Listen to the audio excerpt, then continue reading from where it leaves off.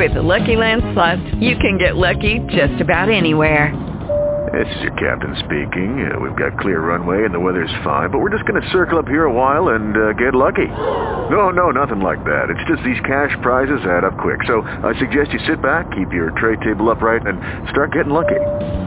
Play for free at LuckyLandSlots.com. Are you feeling lucky? No purchase necessary. Void where prohibited by law. 18 plus terms and conditions apply. See website for details.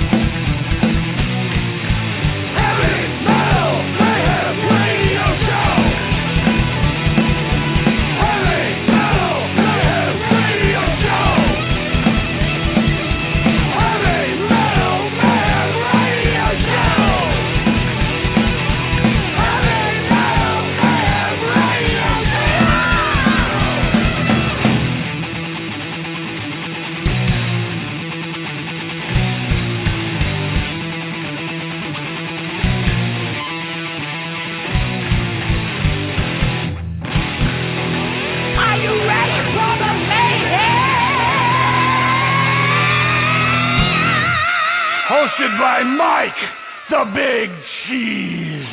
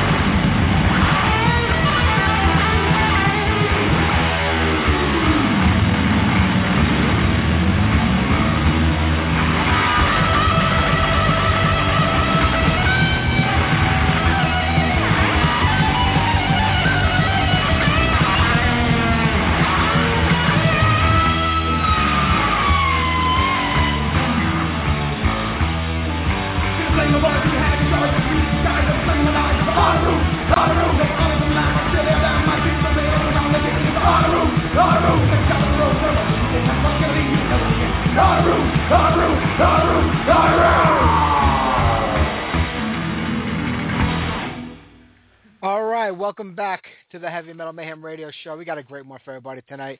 In about 10 minutes, Ralph and Dennis from Torture Dog will be getting to them real early on in the show.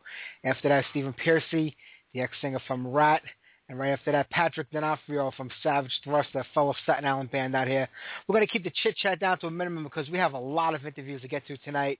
And I want to get as much music as I can in between there. And right there, that was Hallows Eve with There Are No Rules. And we had Tommy Stewart on the show back in 2008. And they kind of fell off the radar after that. They put out that great record, The Never Ending Sleep. And we didn't hear anything else from them after that. And now, Tommy's not listed as a member anymore of Hallows Eve, but I think he still is. I know he has a new band called Bloody Guys out right now, and they're actually pretty good. I'm going to reach out to them, see if I can get him back on the show maybe towards the end of the fall, because we're kind of booked up for the next 4 or 5 weeks on the show, but we'll see what happens. All right now, let's get on one more tune. I'll get on some Tortured Dog, and I'll get Ralph and Dennis on the phone. Syrian wanted to hear some Cirith Ungol, some off their first record, Frost and Fire, his Edge of a Knife.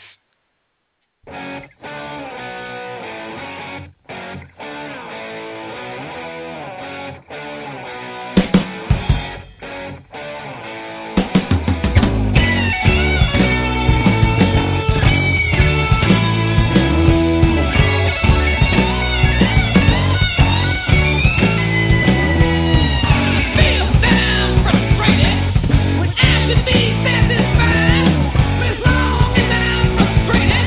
I know I'm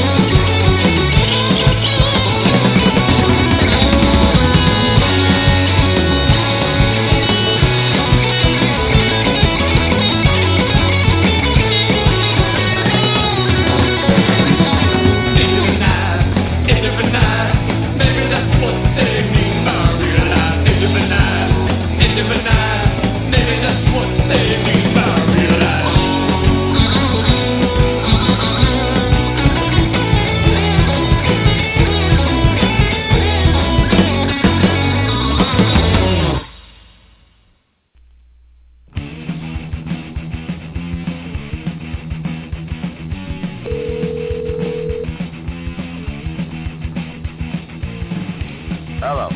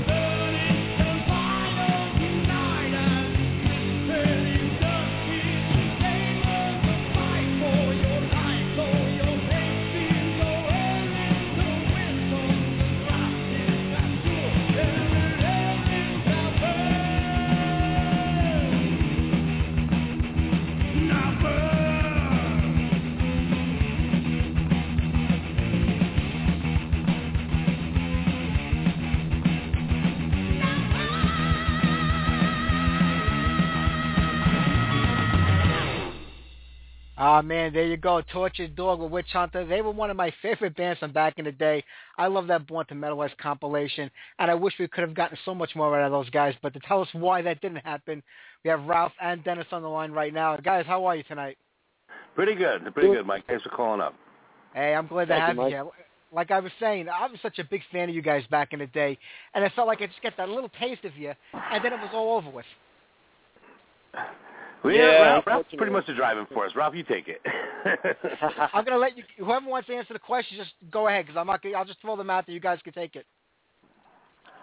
Well, yeah, Dennis is right that we didn't. It didn't materialize after that album. Actually, Johnny Z was going to make 4 EPs, and he decided to do the compilation. And instead of doing the compilation as most of the other labels were doing it with 1 song per band and having a dozen bands or so, he did 4 bands doing 2 to 3 songs. Oh, and okay. so that was really like, it was like everybody's EP was that compilation. And yes, we were supposed to do a full LP for Megaforce, but it never happened. It never materialized. The typical, band things that happened, and it was pretty much over. I can imagine that. Well, you guys come from like the upstate New York area back in the day, at least not too far upstate, but like Port Jarvis, right? Exactly. How was was a pretty that hot scene? spot for metal. Was it? Because I wouldn't know. Actually, yeah, the State Theater. I mean, the State was throwing shows. Metallica played there. Raven played there. A little tiny theater. I mean, when everybody was coming out, they were doing pretty well up there, and metal was really pretty big in Port. Wow. We were actually one of the Jersey. first bands to play there. We had a band before Torture Dog called Griffin, and we were basically like the first band to play the State Theater, actually, before. Nice. You know. Well, how did the whole Torture thing come about? I mean, were you guys friends before that? You know, they wanted to start a band, or did you just happen to find each other up there? We had quite a few bands together, different names, different things, a lot of cover bands, you know. But when we finally got together with Torture Dog, it fell together nice. We met Harry and Shari Reich. They pulled us with. They got our bass player Mark Greenfield. We were supposed to use Danny Shuck, who was a drummer from way back then. He wasn't available, and Matt popped up. Ralph knew Matt, and he was capable of doing the job. So the band just kind of fell together, and it came out great. But you know, then this shit happens. I can always do with every band, and I guess I could be partly to blame. I still like to, you know, do my share of bongs and did it for practice here and there. You know, I didn't have the drive I should have had. But, you know, I kind of regret it now, but, you know, shit happens. It's always those friggin' things that screw things up. Sex, drugs, and rock and roll, buddy. I mean, that's what it was all about back then. Exactly. And you know what? It still is today. But did you guys record anything else besides the tracks for this record, or they recorded before the album came out and you just used them on the EP? They were recorded Ralph, for that album. Yeah, they were recorded for that album. For that album. Yeah. Yeah. That was Bubach and Curcio did that. They were the guys who did Kill 'Em All, and they did Fistful of Metal. Yeah. Oh, okay. So you guys had no demo tapes or anything? Because back then, you know, most bands started out with demo tapes and it kind of filtered into what they could find. Tape, no. Nope. We didn't have that. No, just kind of straight. Like Overkill had that with the Power and Black thing floating around at that time, I remember. Yeah. Well, how did you hook up with Johnny Z? Because we had Sneak Attack on the week before you guys, and they were telling us that, you know, they knew him from the historic Rock and Roll Heaven, and they had to sell a lot of tickets, you know, for a show that they wanted to get on with him, and they gave them the record deal with them, but they actually had to pay for it. How did you guys hook up with that? I think it was more family with us. It was right. Harry and Shari Reich, who were related to Johnny Z. They were Mark Greenfield's godparents, Ralph? Something like that, yeah. Something like that. Yeah, and when they had the connection, it all went in through there, and Johnny saw us somewhere. I don't know if he saw us at the Stone Pony and he was up for it. Yeah, you got to love nepotism. Yeah, it ain't bad. I'll tell you what. You had to have connections. That's how you did it back then, because you know what? There was no internet back then. You didn't get your shit on, you know. That's right. You had to kiss ass. That's what you had to do. Yeah. Or just get lucky, you know, one or the other. You had to go we got lucky. And post up flyers on, you know, on telephone poles and go show to show to get your band name out there. It isn't like today you click a button and everybody can hear your music. Yeah, well, you know, and we played basically for free. You know, it's all about exposure, but you know, every band does that. But we didn't have to drive around in a van or nothing like that. We got the album contract pretty quick and easy. That was nice. GT Quick took pretty good care of it. Took pretty good care of us when we opened for them. They paid us a pretty decent chunk of change. Ah, that's not bad. Yeah. But that was about it. They were the only ones. Yeah. Well, how long did the band actually last for? I mean, after the release of the EP, the Metal Wise. Oh crap! I couldn't even say if it was a year. No, you know, we played a couple of gigs. We played Lemore's a few times. Yeah, the band was broken up before the release of the album, actually. Oh, okay. Yeah. So it didn't really go too much further than that. No, it didn't. Yeah, didn't that suck?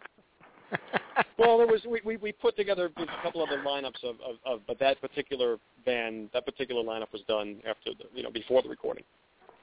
Yeah. And then I exploded my throat, and that didn't help. That's right. My throat blew up on stage. We were doing a benefit concert actually at a high school, and I had to do the last 3 songs with no voice at all. And you know, way back then, no training, no nothing, doing Nazareth priest and not knowing what the hell I was doing. I did it for a lot of years, and I exploded. So that was the end of that for a while. Yeah. Well, Dennis, after everything fell apart with Torture Dog, did you stay in music as far as like metal and making bands, or did you just kind of pack it up after that? I kind of packed it up. I went for an operation. I went to get a nose removed, which I probably shouldn't have done, and it wasn't exactly laser surgery. I never got my range back. And then I got married and I moved away and I came back and then I went for lessons and now I sing better than I used. I still don't have the range, but I'm a better singer, I think. And right now I'm just doing karaoke, believe it or not. That isn't that sad. Yeah. But it's not sad because I'm getting paid at least, and it's not so terrible. That's all. And I get to sing whatever the hell I want. I can sing metal. I can sing whatever I want. Oh yeah. And Ralph, you got the Aquaman going right now, right? That's right. Yes. The Aquaman. A lot different than Tortured Dog, but you have a good time with that. I see. It looks pretty cool. I have a good time with that, and some old friends came out to one of the shows not too long ago. Antonio Ballatore, Greg Gaddy, and I haven't seen them in many years, and they were saying that the songs I've written for the Aquaman sound like Tortured Dog, and actually some of those songs are Tortured Dog songs that never were released that I just changed into surf songs. Wow. Yeah. That's pretty cool. But, with the internet today, you get to keep track of everything that's going on out there. Did you realize there was such a resurgence in the band's music again? Because I get people on the show all the time that email me, play something by Tortured Dog. I'm like, why don't think anybody remember these guys? Because I still play and I love the music, but there's such a cult following now for those classic underground bands from the 80s. We didn't know. I found out about that through a dude named Paul Simiski, who has a surf band up in a surf punk band up in Maine called the Ice Picks, and he invited us up to play a show with him with his band, the Ice Picks, and I was blown away. All these young guys that knew who Tortured Dog was and knew all about that scene, and I was like, wow, Yeah. Yeah. So I didn't know. That totally unexpected. Didn't really think it was that memorable, but I'm glad it is. It works for some people. A lot of people talk about the band. I mean, this show's all about the music from back then, so we hear a lot about it here. But I was like, that's pretty cool because, I didn't think anybody remembered them but me. Me too. Especially since the album didn't have such a great cover. So that wasn't a memorable album cover either. Yeah, that was definitely a forgettable album cover, but. Well, Johnny, we didn't design spent a lot of money. It wasn't our idea. I didn't even get to pick the picture on the back cover, I don't think. Did we get to pick anything left out? Just a song. Yeah, there's a picture on there. Yeah, but we didn't pick it. No, we didn't pick it. So like you said, but the album was made. I mean, we had to do that album in 3 days. It was, I think it came out pretty good for a 3-day rehearsal. With 3 songs, 3 days. Ralph's fingers were bleeding by the end of it. I mean, we had liquid skin on his fingers. It was pretty brutal. Yeah, that's true. It was a lot of fun, but it was, that's all it was. And to me, that's what it was, a lot of damn fun, man. Yeah. Yeah. Did you think, when you look back now, do you think you already said to yourself, was there something we could have done to correct things before they went wrong to keep this thing going, or was it just destined to end anyway? Oh no, it should have kept going. I think. I don't know. We were young, and we jumped to conclusions, and we really kicked ourselves right in the ass. Yeah. I think it could have been resolved. Yeah. Right. We were stupid and young and dumb. 5-6 years later, the whole scene kind of imploded upon itself anyway. I mean, when the 90s came around, it was kind of over and done with. But you think you guys would have had a good run until that time, maybe even continued on if you did resolve things? Depends what you wrote, I guess, It all depends on your music. Yeah. I think we had it in us, I know Ralph had it in him. The music was always solid. Yeah. Well, it's never too late to, get back into the rehearsal studio and practice a little bit. Hit some of those reunion tours, We need financing. Can we get financing on this show? Yeah, fine, forget about it. I'm standing here doing the show by candlelight. I can't afford to keep the lights on. That's the problem. It happens. But I know you were saying, you had some of the old recordings that you reworked into the new songs, Ralph, for your newer band. But do you have anything that's still left lying around that you might be able to get out there that was still recorded with the original Tortured Dog lineup? To be honest with you, I have cassette tapes with songs and songs and songs that I'm not, talking shit here. They would totally rival anything that came off Metallica's first album. They were written at that time, and they're just top-notch stuff. Never made the album, but they're, like I said, they're sitting on cassette tapes. They've been sitting there for 30 years. Wow. So, yeah, some good stuff, man. There's no doubt that you guys had it going. I mean, you guys had the songs, you had the music, you had everything happening. There's no doubt about that. There are so many labels out there today, these underground labels that look for old stuff like that, and they remaster it, they re-release it. I mean, is there something you might be, you might want to look into doing? Because I could put you in touch with a ton of labels that thrive on this stuff. Not a lot of money involved like everything else in this business today, but just a way of getting it out.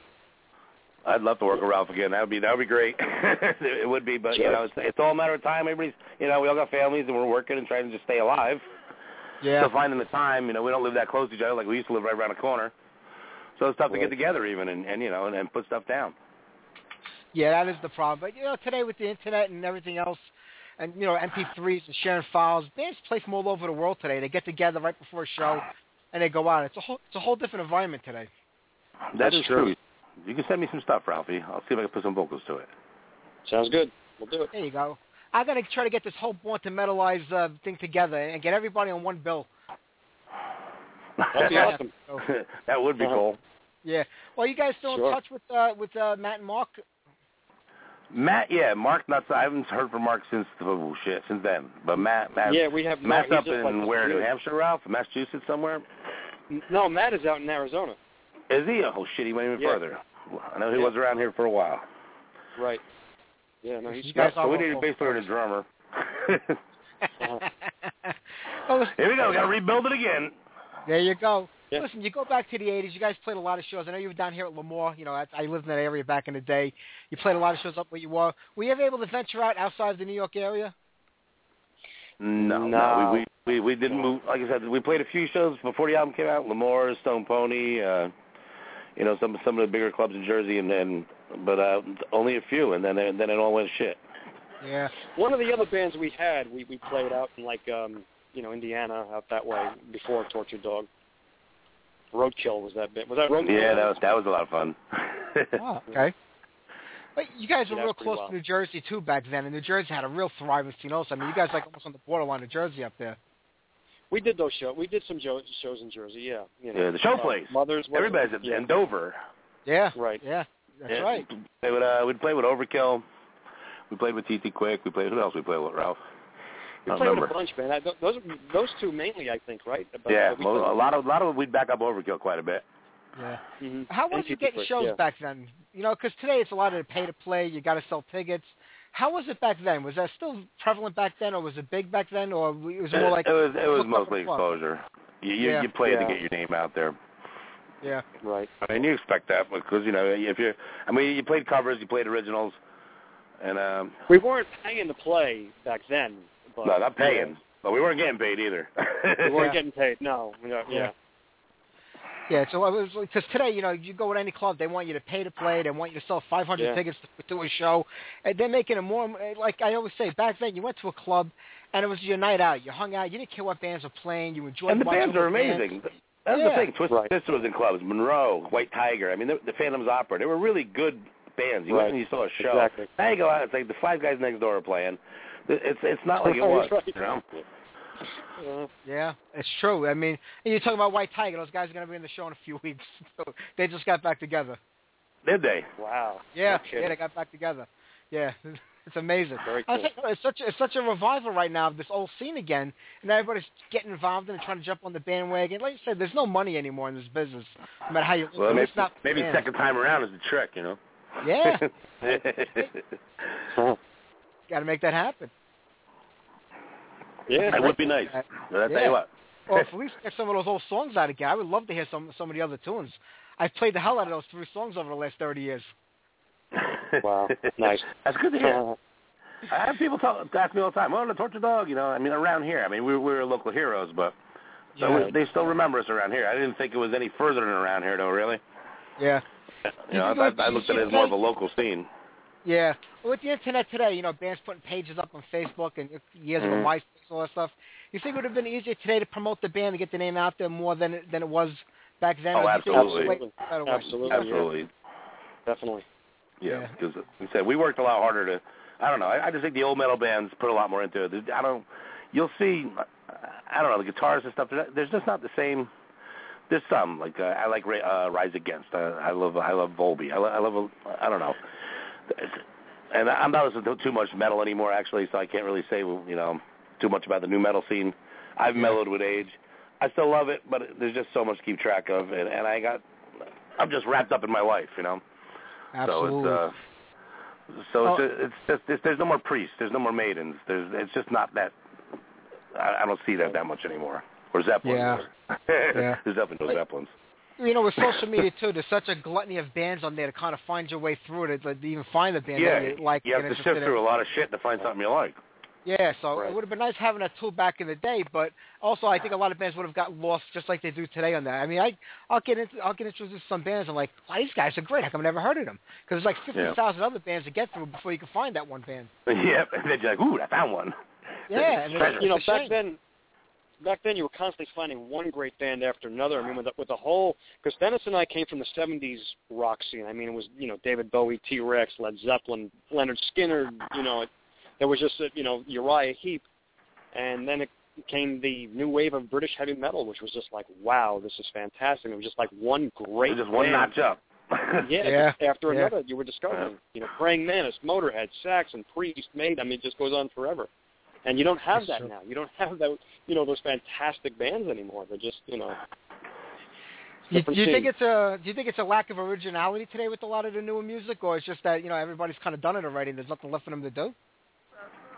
Maybe I don't know. It's hard to say. I mean, nothing lasts forever. I mean, the '50s scene is gone. I mean, it's still rockabilly. Rockabilly is still very popular, psychobilly and whatnot. Yeah. But that's what you have to do. You have to do something else to it now to transform it.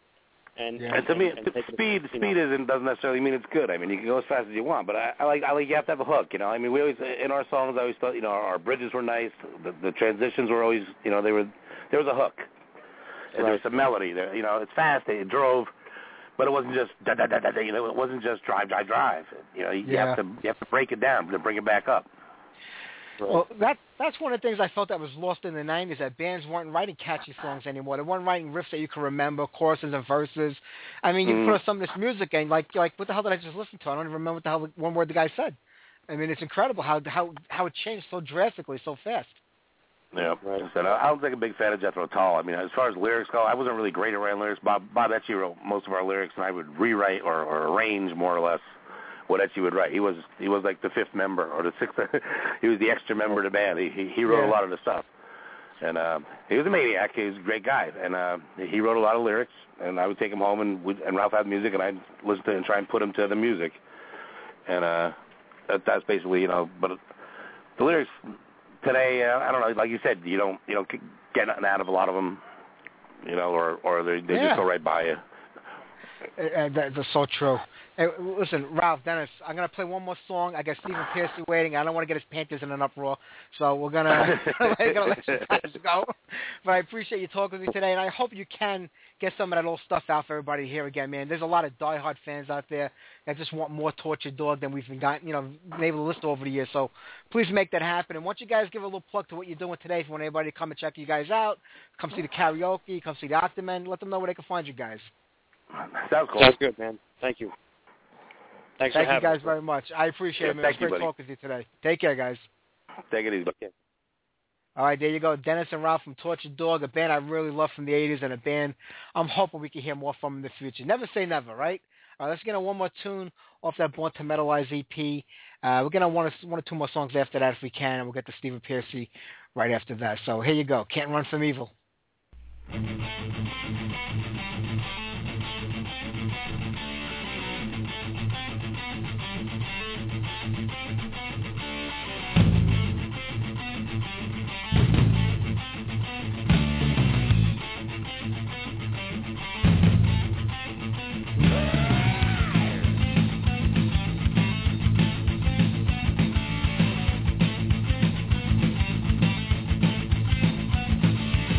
Women are evil.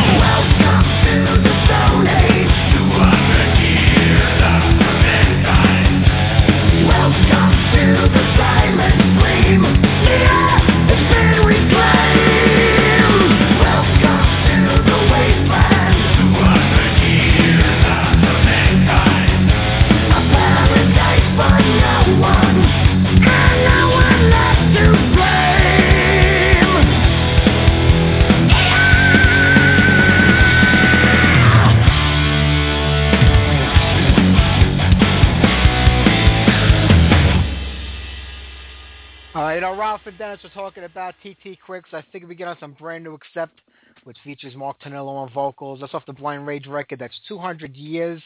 I think it's 2 weeks. The band's going to be at the Gramercy Theater with Raven opening up. That's going to be a great show. I know I'm going to be there with Tommy, and Tommy's got the night off. He's in the studio with Tempest right now, and they're doing some recording. So we gave him a break today. Figured let him take the night off. But Tom and I will probably hit that up, and Wolf Hoffman will be on the show. I think we have him set up for the second week of September. I don't remember. Wolf has been on here many times before in the past. He's always a fun guy to talk to. All right, let me see. What else is going on? We're going to get on a Ratt song in a minute. Then we'll get Stephen on the line. But I just saw that Randy Black, he parted ways with Primal Fear. It happened a week ago. I didn't even notice it. It kind of went under the radar with me. But Randy's a great guy. He's been on the show before. He's been in the band for, I think 12 or 13 years, a really long time. And it looks like him and Ralph Sheepers had a little falling out, and they're not getting along. That's about all they'll say. They're not criticizing each other yet, but I'm sure that'll happen somewhere down the road. But Randy also plays in Dust Machine, another great band that has Joe Como from Liege Lord on vocals. And they really haven't been able to do much outside of recording those 2 records. You rarely see them play live or do any shows. So maybe now that he's kind of freed up, and it looks like Liege Lord, I think, is almost done recording their new record, maybe we'll get some Dust Machine going and bring them over here to the U.S. That would be great. You know, Randy Black relocated to Germany to be with Primal Fear 2 about a decade or so ago. So let's see if he still stays there or he comes back home. All right, let's get on some Ratt. We'll get Stephen Pearcy on right after this. I want to thank Judith for taking care of this and setting it up for me. So here you go.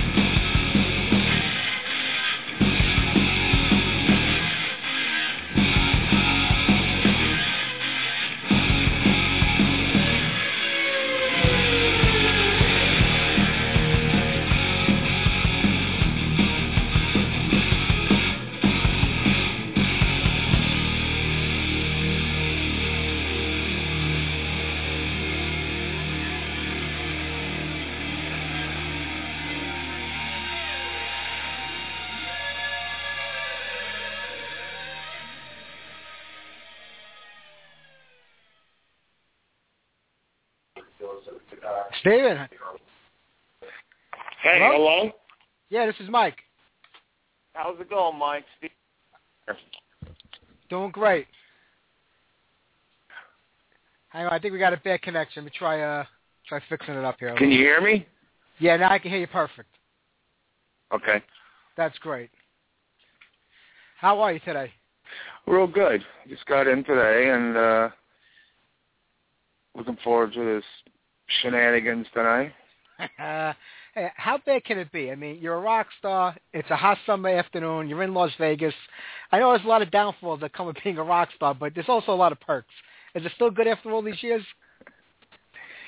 Everything's all good. We're working on my 4th solo record right now and just going out and doing some festivals and bike rallies in Vegas and wherever else, Not many shows, just enough to get us off, Yeah, I hear that. Like I said, you're working on the new record. I mean, Sucker Punch is about 3 years old now. It's actually not Sucker Punch anymore. It's been a while, so we've decided to call the new record Smash, and we're good to go. Should have a video and a single out by the end of the year, and then got about 20 songs to go through and put it out next year and take it from there. Hey, Under My Skin was the last one that most of us heard. Is it similar in the vein, or are you moving in a little different direction with the new tunes? Oh, God, the new music it's hard to describe. It covers all angles. I don't want to put any other band tag on it, but some other bands would kill to have these songs. It sounds good. Well, you go through your whole career from Ratt to Arcade. I mean, on and on. You've never kind of repeated yourself with anything you've done. You've always experimented and gone off in different directions. You didn't just deliver the same album. Like, you didn't deliver a Ratt record with your solo record. You didn't deliver, an Arcade record with Nitronic. You kind of moved on. Is that important to you, to keep things moving on and not get stale and repeat yourself? Well, of course, because, anything I do, it's going to be... judged to Ratt music and, my voice is what it is. But, it's even like Vertex, way ahead of its time, industrial. But I just like to do different kinds of music. I got to get off before anybody else can, I'm greedy like that. Well, it's important because if you're I get off first. You're doing. Hey, that's important in a lot of areas. So if you got to do it in music, why not? Like I said, if you don't make yourself happy musically, how can you make other people? If you're not content with what you're putting on and what you're doing, it comes across to the fans, and they know it, and it just comes off as phony, and they won't buy into it anymore. Yeah, you can, I don't like to repeat myself. Like I say, it's great to have an identifiable voice, but it's, that's why we change the music around and kind of try different things, the door's wide open. It depends on what you do. I've been there and done it, so I'm always trying to do something new, Yeah. Well, I look at that. If you had to start over again today, going back to the early days, you have it for that struggle. There's going to be those lean years. It's going to be hard until you can make it, and it's like a 1 in a million shot of making it in a band. Do you think if you had to start over today, even saying reforming Ratt from the very beginning today, you would have the success you had back then in the 80s? I know it's a different climate musically today. Is that climate still there for a band to succeed and make it and become those next big bands? Well, nowadays, there's so many different ways and avenues to go and use to get your music out there, and you actually don't need a major label. You just need an audience and a good song, and all it takes is one good song, It could take a year, it could take a few years, but all you need is one, and the door's open. Was it easy for you to adapt to the new way of doing things? Because it's all through the internet now. It's all through, file sharing and downloading.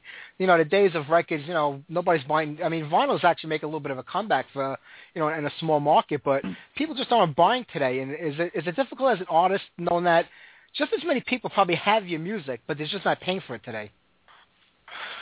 Well, contrary, people are buying, the old stuff and even the stuff I've done solo, and people, they still want some kind of tangible item, whether it's a CD or a picture or the credits or photos. They want something, not just the music, even though there's plenty of ways to get the music. And people still buy it, They still want to go out there and get it. And the ones who just take it, well, that's cool, too, because they share it and somebody else will buy it, That's true. I mean, I guess I still buy it because I like to have something in my hand to hold, to read, to look at the pictures, and to get into it. It makes me feel like the old days. But I just think a lot of the younger kids today, they feel that they're entitled to everything for free. It just seems like it's a generational thing. Yeah, that's so true. That is so true. But people do want the tangible thing. That's why I think LPs, records are making a comeback because, for me growing up, it was so cool to open up a record and see photos and the liner notes and credits and the sleeve, and people got creative, and Alice Cooper, put panties on his record, and, sweet, you had the album cover that moved up and down and it winked and it was a wink. The Stones had the zipper,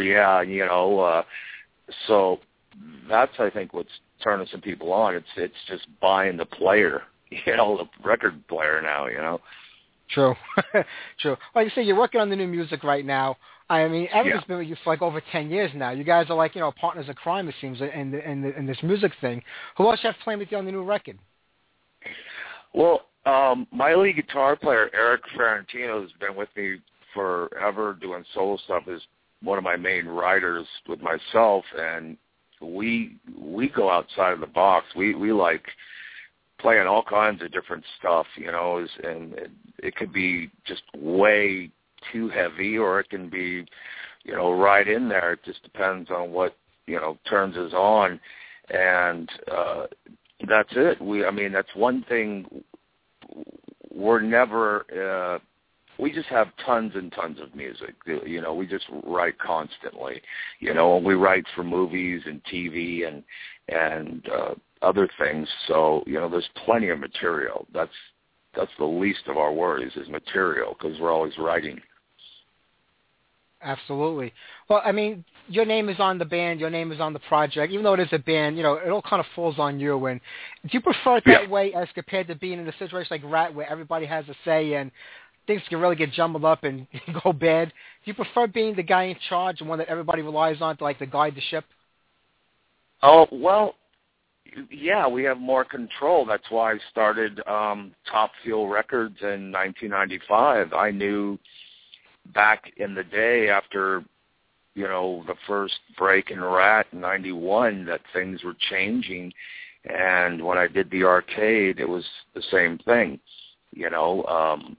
But, it falls on the label. We like to own what we record, so we license it out.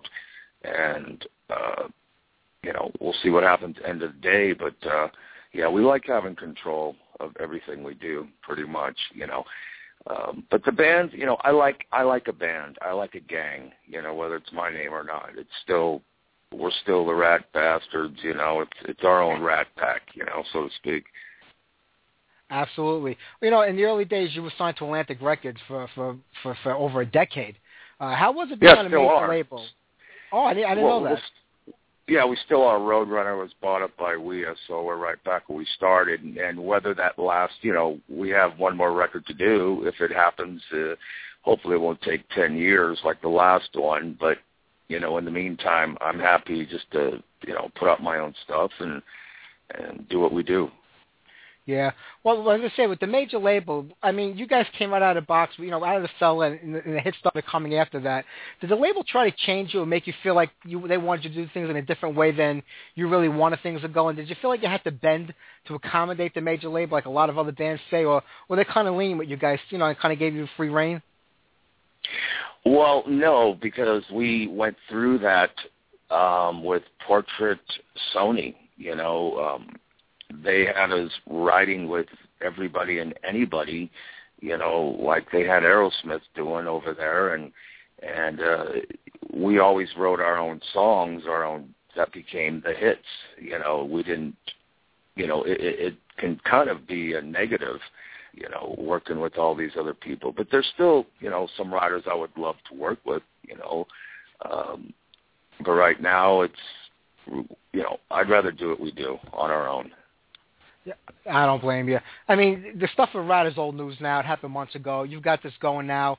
But I have to be honest with you, I was very surprised about how vicious some of the attacks were. And I'm like, they parted ways 2 or 3 times before in the past.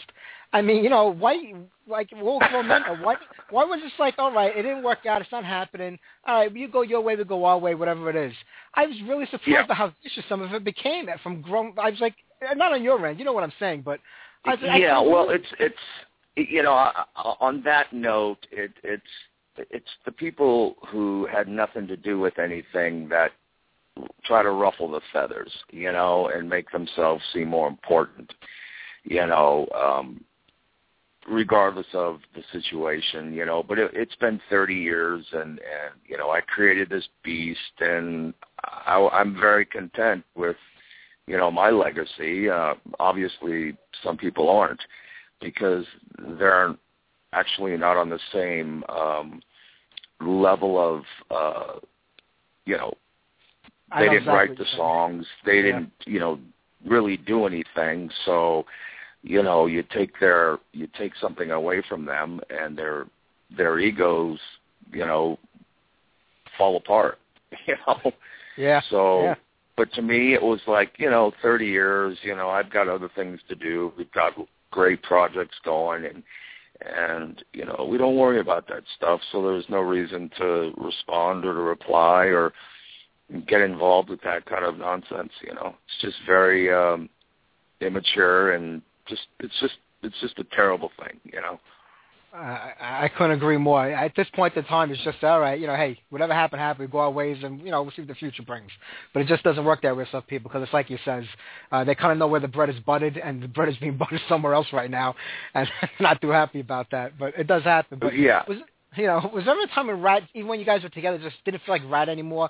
Was it after Robin, or maybe somewhere down the road where you just kind of lose it, even though you keep it going, saying it just doesn't feel the same anymore? Yeah, I knew it was pretty much, you can carry on just because of the name or whatever, but I knew it was never going to be the same without Robin. No disrespect to anybody else who pulled in, but it just wasn't the same. He was a big part of everything that had to do with the band, and when Robin was out, and gone, it was done. You can go out there and, work the name, and some people don't know, but when they go there and find out it's not me, or it's not him, or it's not somebody else, Juan or something, then they get a clue, and they're more pissed off than us, Yeah. Well, with going out there now, I mean, are you kind of drawing from your whole catalog, or you're focusing mostly on the solo stuff with some Ratt tunes mixed in? Or do we ever get to hear maybe an Arcade song live, even like, a Vicious Delight or a Vertex song thrown in there? Of course, yeah, man. We go out and play now. It's a good time. We actually, of course, play the Ratt hits, and we could be playing an Aerosmith, we could play a Zeppelin, it just depends. Bowie, it doesn't matter, solo stuff.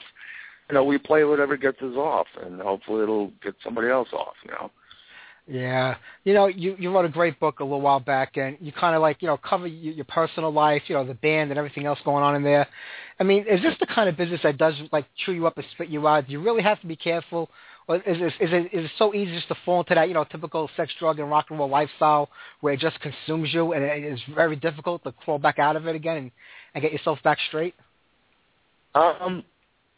Well, you live and learn, but it would take 10 books to write what I wanted to say, and the next book will dwell more into, specifics and players through my career and stuff like that. Simon & Schuster wanted the Dirt Part 2, and it didn't matter what I said. They just did it anyway. So, they got what they wanted, and I didn't, but the next one will be different, Yeah. What do you think we'll have in the next one? I mean, is it going to be more personal? It'll be more music, more band, more members, solo stuff, stuff through the years. and, something a little more different and entertaining. It's just the reason I waited so long to do the first book was everybody was doing a book. Now everybody and their mother is doing a book. So the next one, who knows? Maybe it'll be all photos, and I'll just write something underneath every photo, Yeah. Today, like years ago, you had so many bands had everybody doing something for them. There were managers, PR people. Today, it seems like every band has to do everything on their own. You have to be almost like a carnival barker, where you're out there, just screaming out the top of your lungs your name and getting everybody to notice you. Do you feel like it's harder now to handle the business end of it, or to mix the music in with it? For a new band, definitely. But then again, there's more avenues to accomplish what you want to do. For me, I just step out of the box, and what happens, happens. If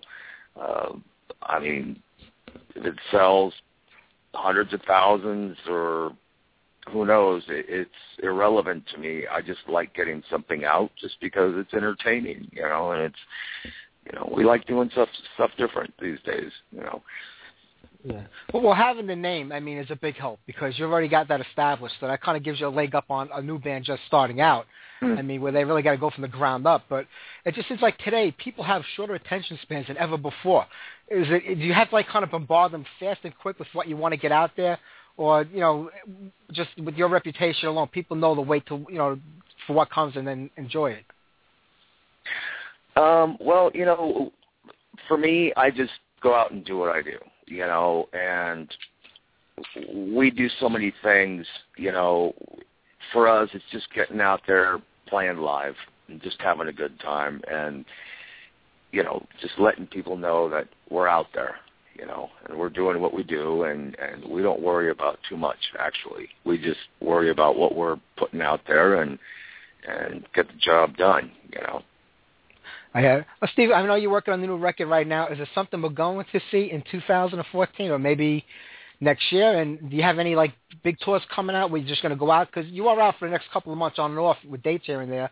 Do you have anything more long-term coming up that you know about?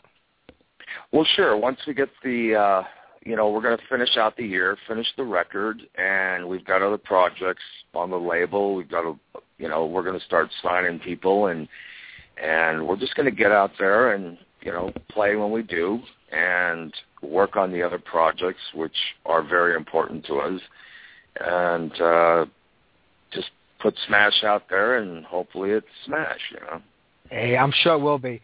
And Steve, I'm not going to keep you much longer. I know you're in Vegas and you're having a good time and you're getting ready to go up on stage in a little bit. But I do appreciate you talking with me today, and I can't wait for that new record to come out. I'm dying to hear some new music from you.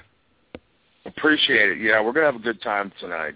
It's always fun to play this place. We like being in front of, we're in front of big crowds, small crowds. We go where most bands fear to go. So we're just enjoying what we do, There you go. Well, I know you're going to be in New York in October in Poughkeepsie, so I'm going to have to come up there and check you guys out. Well, thank you so much. Appreciate it. Thank you, Stephen. The best of luck. Take care. Thank you. Thank you. Bye-bye.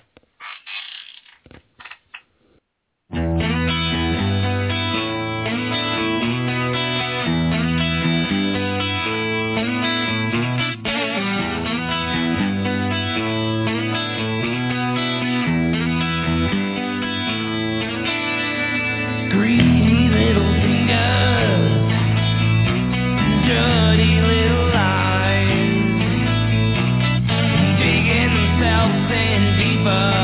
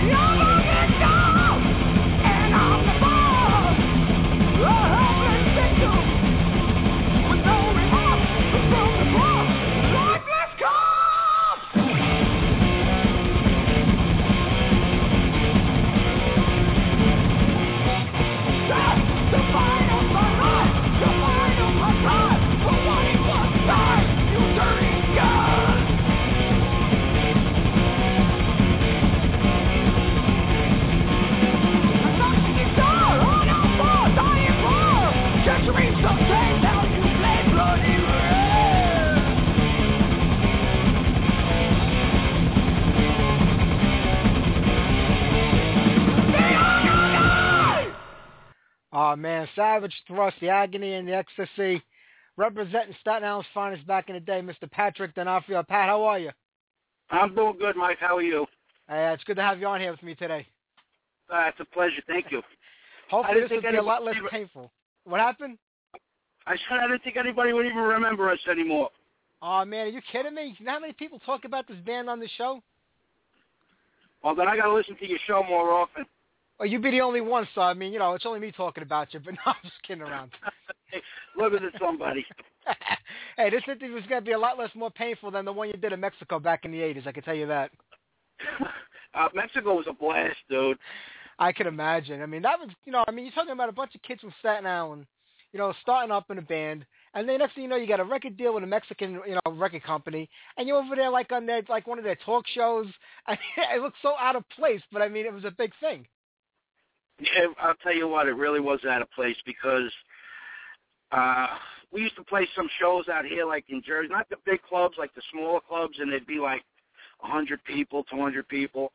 And when we went out there, they had us playing in wrestling arenas, and it was like packed with people. It was just crazy.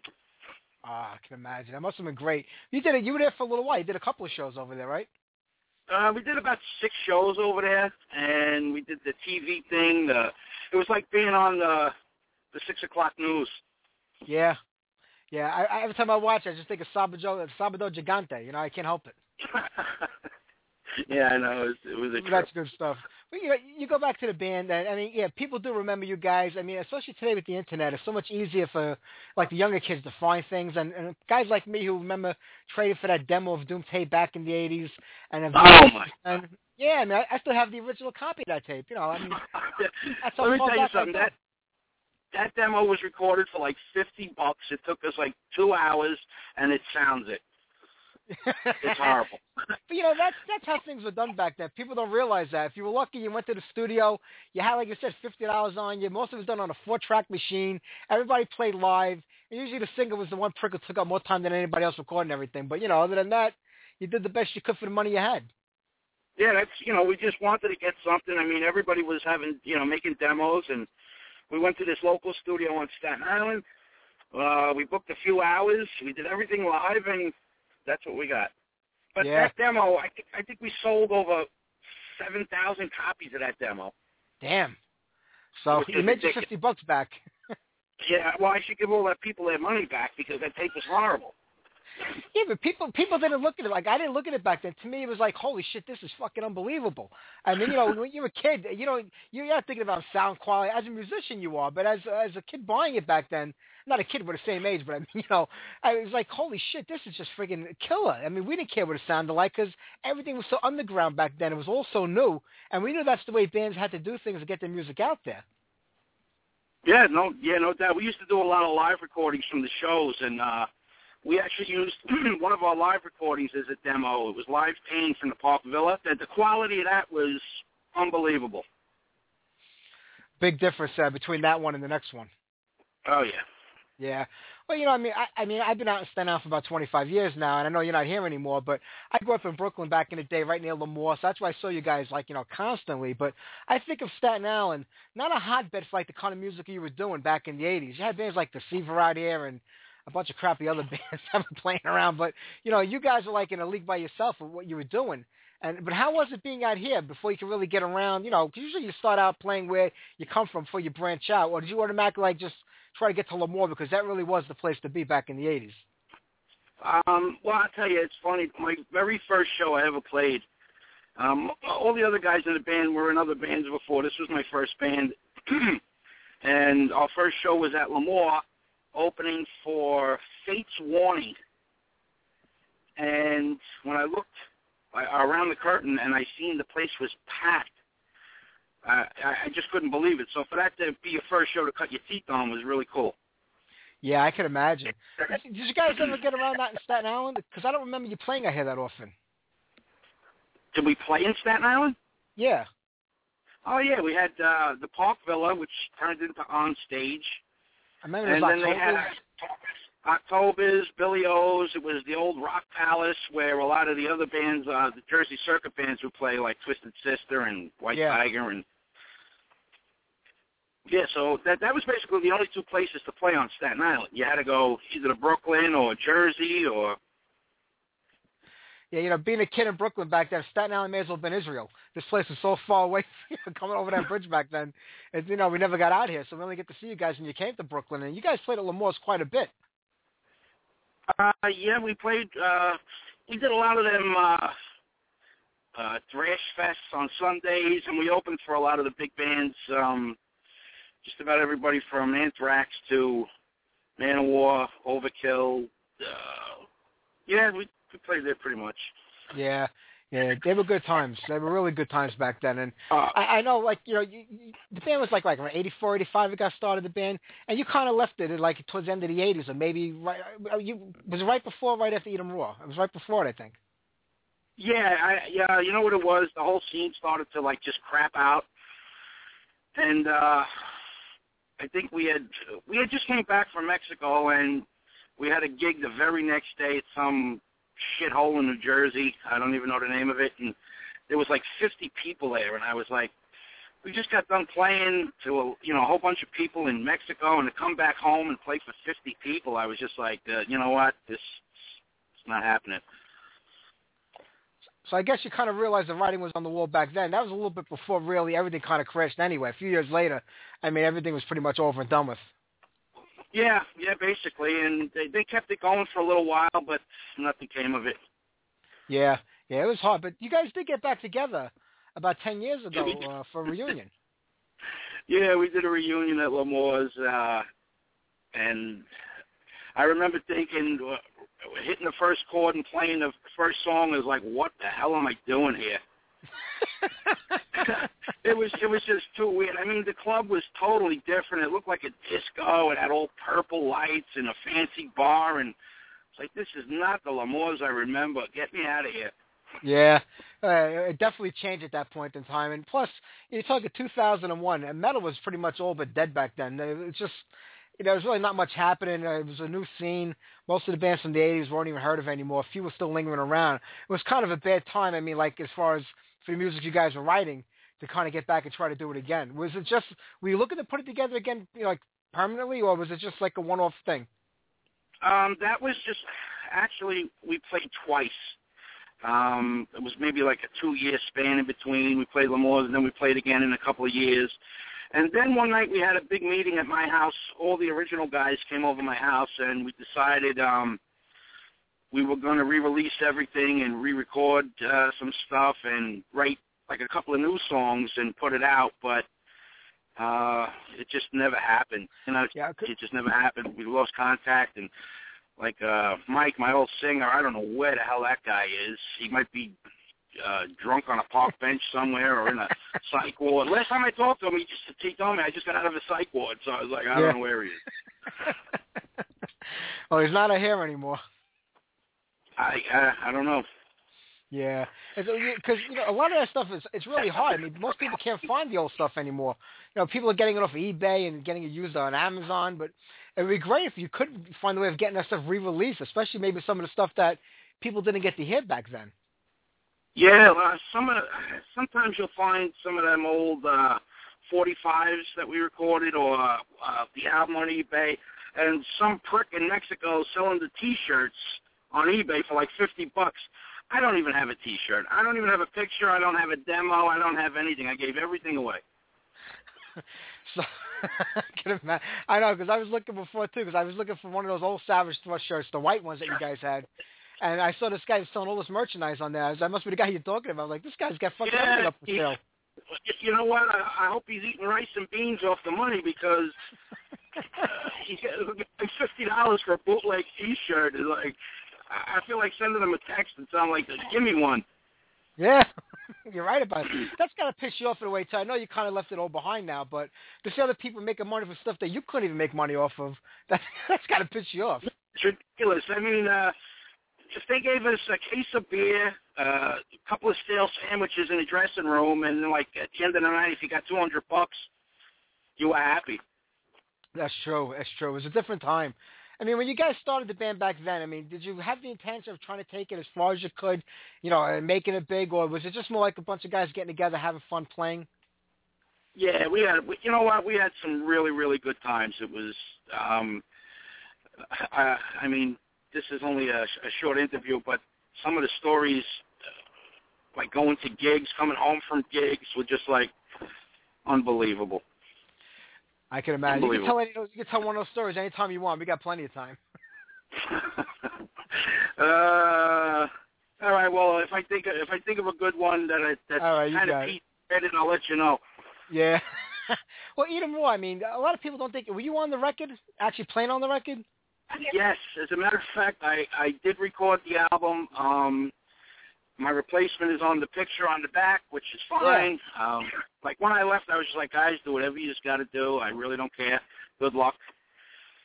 But we recorded that at some studio in, I want to say, Brooklyn, where I think Anthrax recorded their first album, and we used the same engineer. And it came out pretty good. But like I said, we really didn't have a big to make it, and we recorded everything. One track, one shot, everything was live. Guitar leads, rhythms, everything was one shot. Yeah. No, it came out pretty good for back in the day. Because that's an argument I have in the show all the time. I tell everybody, Pat played on the record just because the guy's picture's on there. It's like an Ozzy Osbourne thing with Rudy Sarzo. Rudy was on every album cover in the 80s. He didn't play on one of those records. From Quiet Riot down to Ozzy, It's the same thing. I'm too fucking ugly. They didn't want to put me on there. I'm too friggin' ugly. Hey, it's like with YT when they got rid of the drummer because he was too ugly for them to become a hair metal band. They had to get somebody prettier in there. The same shit. Whatever's the house. Yeah. But you did get signed to the label in Mexico. And if I remember right, those guys had I think a magazine or a fanzine back in the day. The two guys that had the label. How did you wind up getting signed to those guys? I mean, did you try to put anything out here? Did you try working on some of the, like, we had Megaforce here, which was like our label over in this area. You had Metal Blade and Combat and a lot of those labels. Let me tell you, we sent out press kits to every record.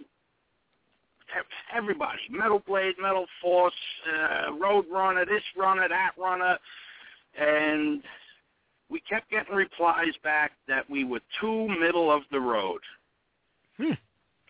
So, like, whatever that means, I couldn't tell you. And then I would listen to some of the shit that they signed, and I was like, well, something's definitely wrong here. Yeah.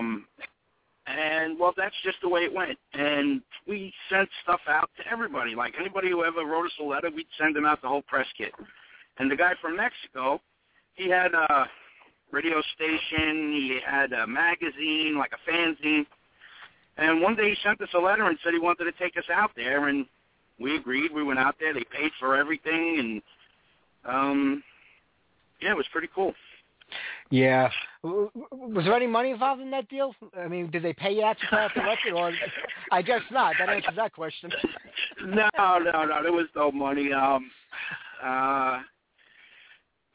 I have to be honest with you, I think between everything he laid out and he broke even, and I think one day I got like 50 copies of the album mailed to my house, and it was just like, all right, and I got 50 copies. I'm going to sell them. I'm going to give them away. So I gave them away.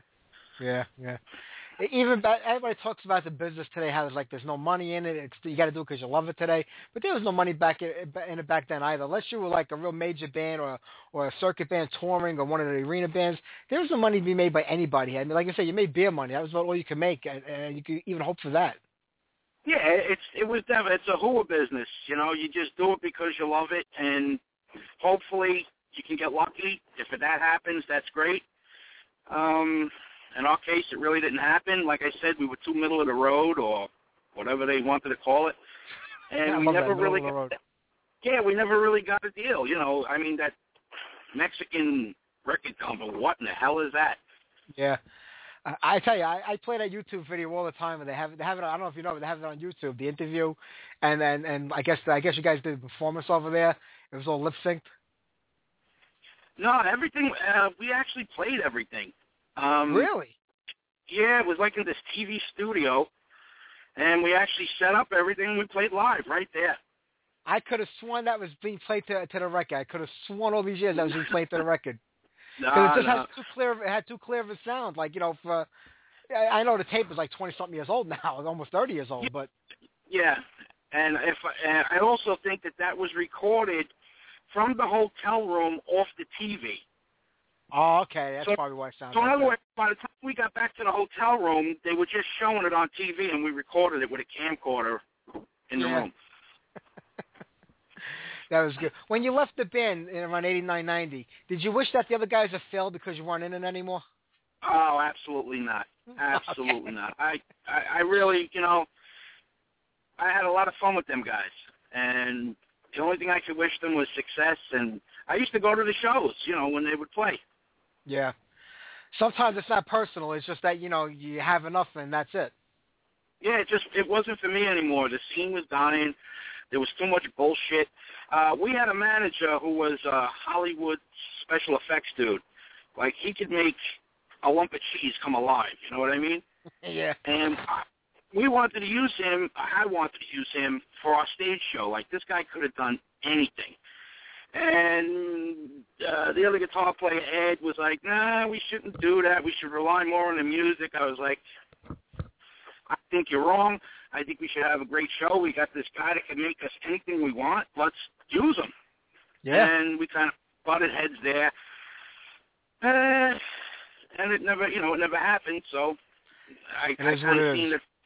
Yeah, it wasn't going in the way I wanted it to go. He seen it a different way. I seen it another way, and the scene was dying, so I bailed out. Yeah. Well, 2 years later, I mean, the whole thing kind of came to an end anyway. I mean, and the 90s were a rough time for most metal bands. But did you continue with any kind of music after you left the band? I had a side band while I was playing with Savage Thrust. I had a band called Dead Baby Sandwiches. It was, yeah, well, if you would have seen this act, you would have loved it. It was like a 400-pound lead singer in a baby diaper. It was a total goof band, but we played 2 shows, and that was it.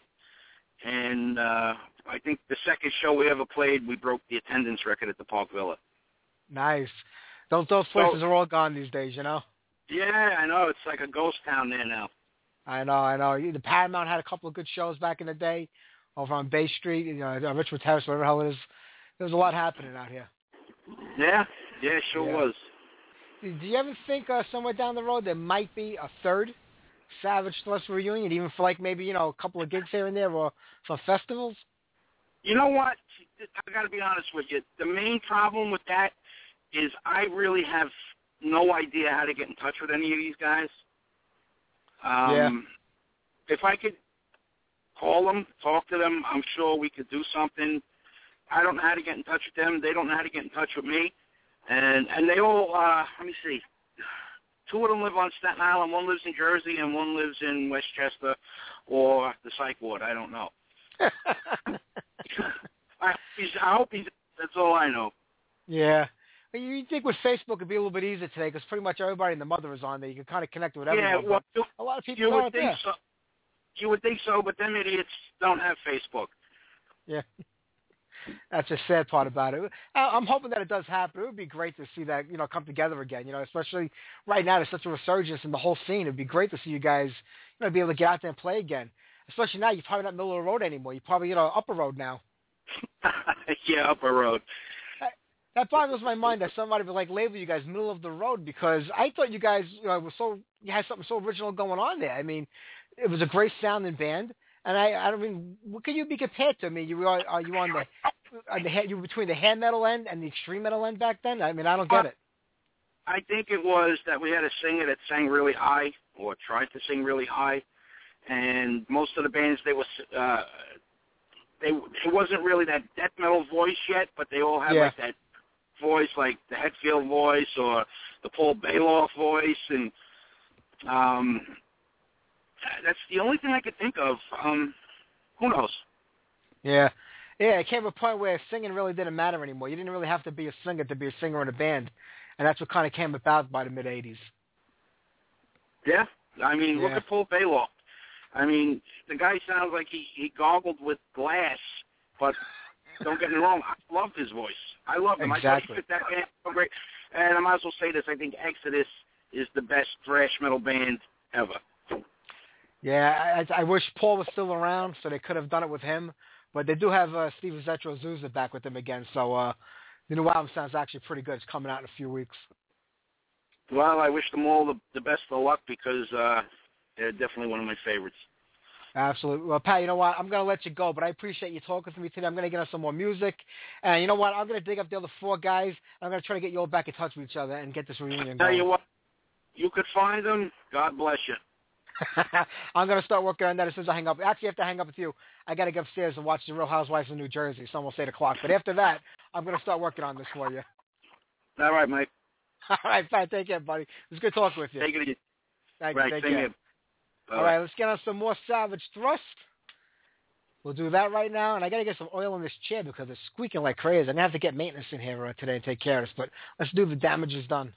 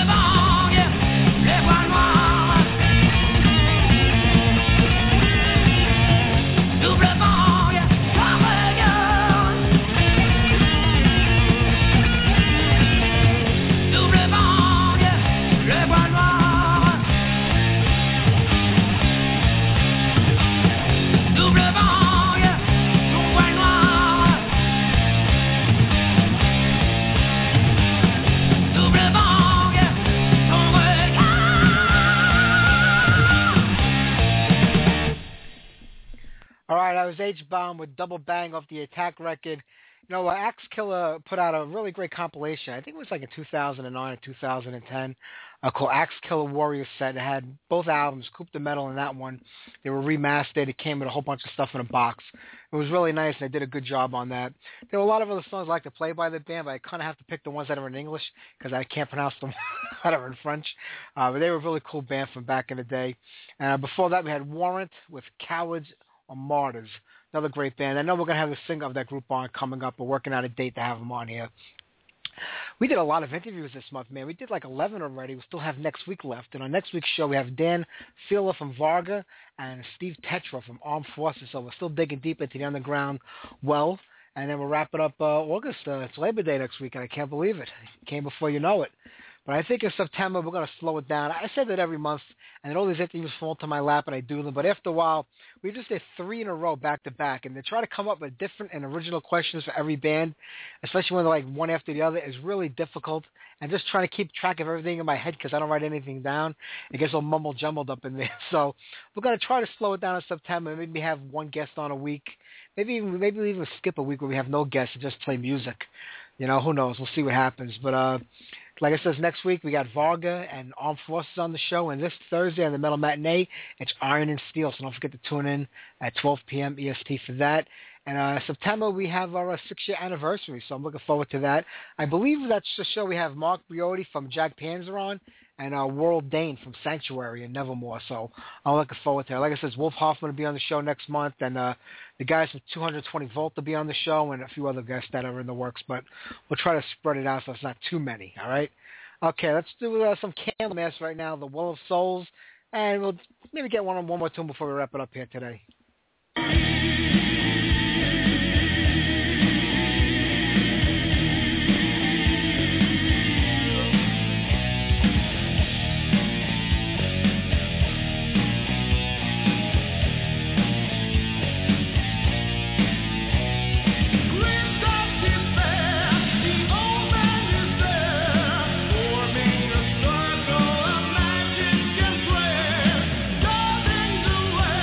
The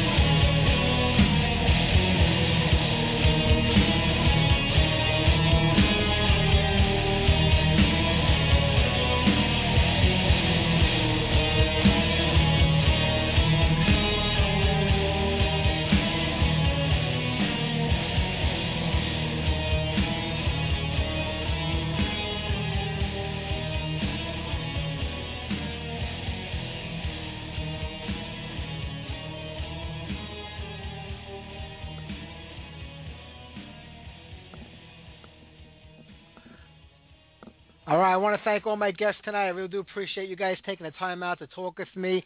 I will see everybody Thursday on the Metal Matinee at 12 o'clock. Don't forget to tune in next Sunday night. We got a great show for everybody. And I want to make a correction here. It was Chiron that requested Sir Thungal. I pronounced his name wrong. I want to thank everybody for listening like always. How about we wrap things up here tonight with, let me see what I can do for you right now. I don't know. What can I do? You know what? Let's do some Maltese Falcon. Here's Heavy and Loud. I'll see you guys next week. Take care, everybody.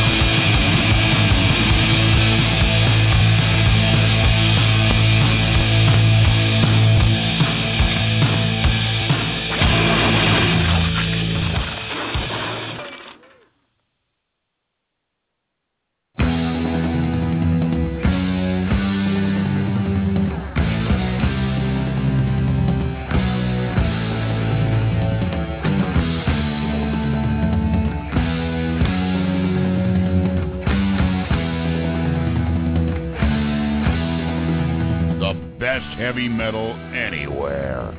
blogtalkradio.com and Heavy Metal Mayhem.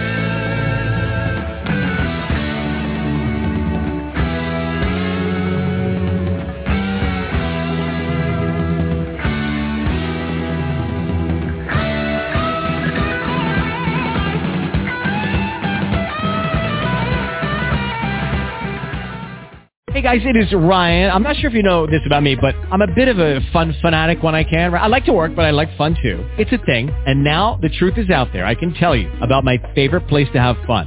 Chumba Casino. They have hundreds of social casino style games to choose from with new games released each week. You can play for free anytime, anywhere. And each day brings a new chance to collect daily bonuses. So join me in the fun. Sign up now at ChumbaCasino.com. No purchase necessary. VGW Group. Void where prohibited by law. See terms and conditions. 18+.